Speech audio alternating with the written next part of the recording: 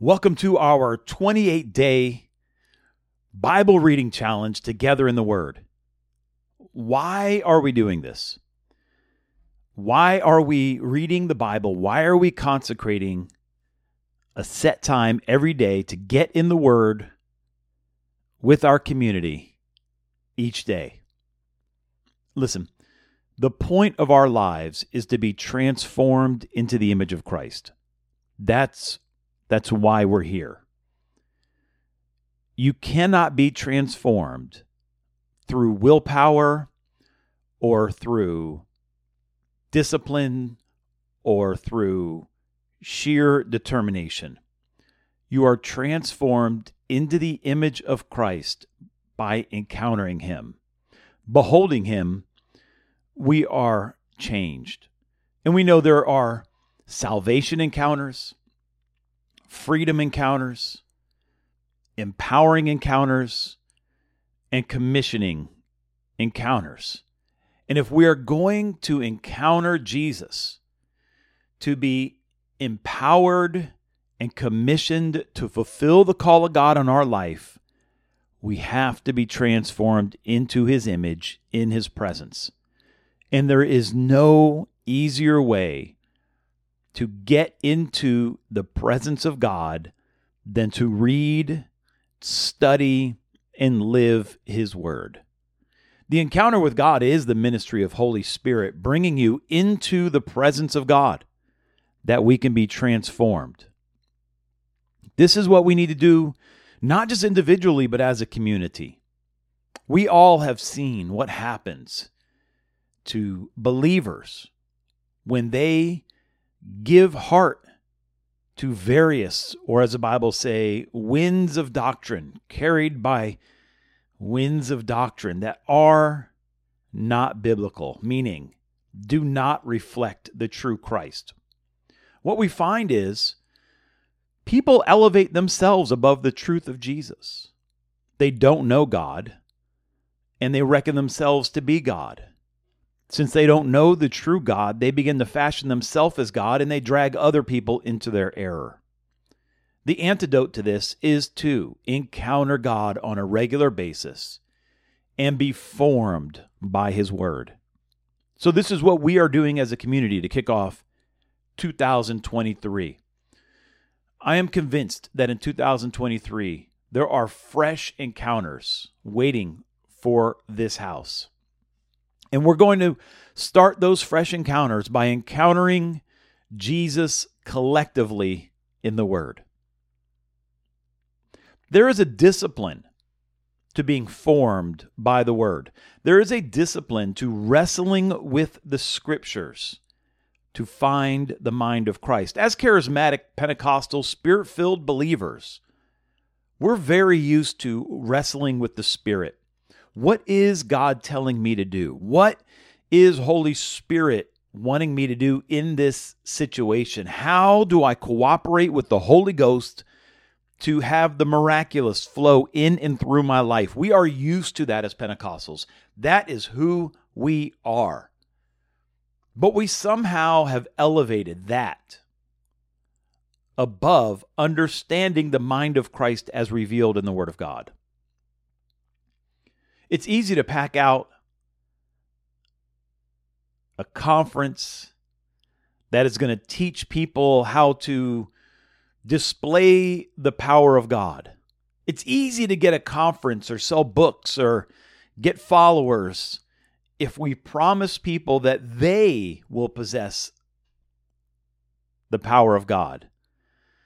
But often this neglects a true understanding of someone in the Scripture who had that same heart, and it was idolatrous, Simon the sorcerer. And in this ignorance of God's Word, we are repeating the sins that we are warned about in Scripture, but not among us. Let it not be said among us that we are ignorant of the Scriptures, ignorant of the ways of God, and being tossed to and fro by what pops into our mind. I have seen this as a problem in the charismatic church, and as such, I have chosen to align myself with prophets, apostles, and bishops who seek a balance, a godly balance, where we see the supernatural power of God moving in our midst, but we stay faithful to Jesus and his ministry. We stay faithful to the Word of God and faithful to the faith once passed down for all the saints, as the Scriptures tell us. That's who I seek to be, and I am inviting you in to this relationship with Jesus, where your life is not tossed to and fro, but it is founded on God's Word. There is a boldness, a grace that comes upon you where you are not prideful in your knowledge, but you are steadfast in knowing that our God is unchanging, that he is the same yesterday, today, and forever.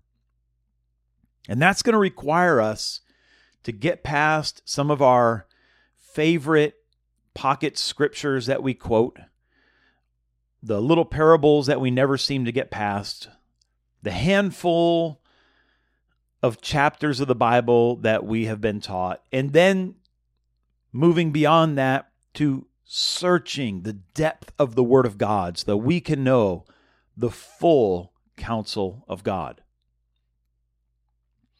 We aren't some people who are dead in the spirit and are looking for a living God in the Scriptures. No, we are a people who have seen the move of God. We have seen the Holy Ghost. We have experienced his goodness and tasted of the age to come.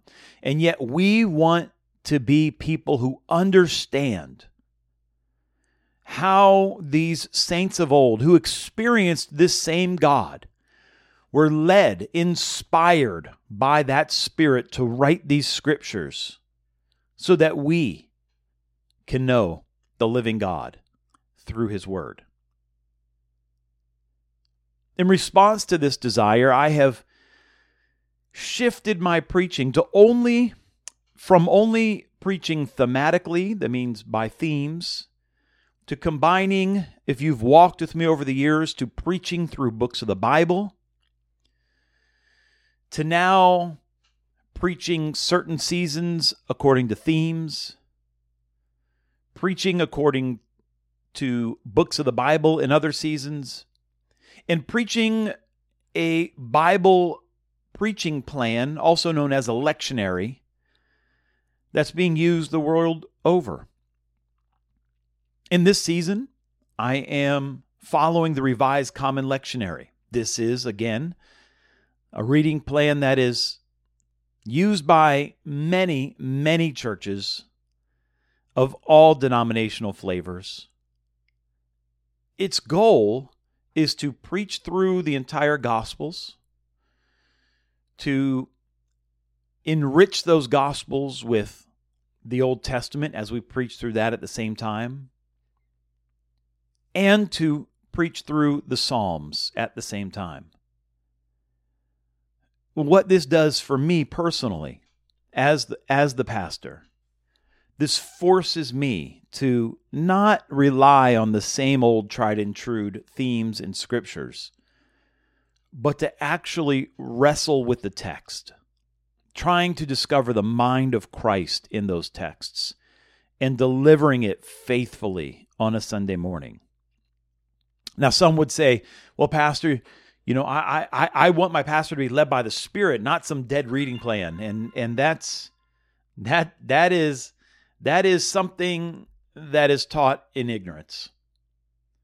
To think that Holy Spirit can't lead in the formation of a reading plan is to truly not understand the presence and power of God. It also forces us to learn the full counsel of God, as opposed to just the part of Jesus that we like. And so this Revised Common Lectionary is a preaching schedule for Sundays. Now, the Revised Common Lectionary, in addition to the Sunday scriptures, also has a daily reading plan. I have been using this for my own personal study for a long time. Professional clergy, those who have given their lives to the preaching of the word, the world over, and specifically in North America, have two main reading plans. Number one is called the Daily Office, which I won't go into in this teaching, but you can look that up. The other one is the Revised Common Lectionary Daily Readings.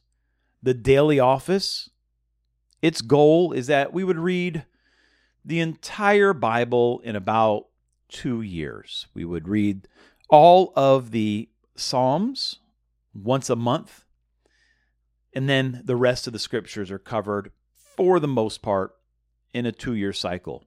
The Revised Common Lectionary studies the entire Bible in a 3-year cycle. The Daily Office is more focused on praying. The Revised Common Lectionary is more focused on learning and teaching the Word. Are you still with me? Okay. Follow along because we're almost done.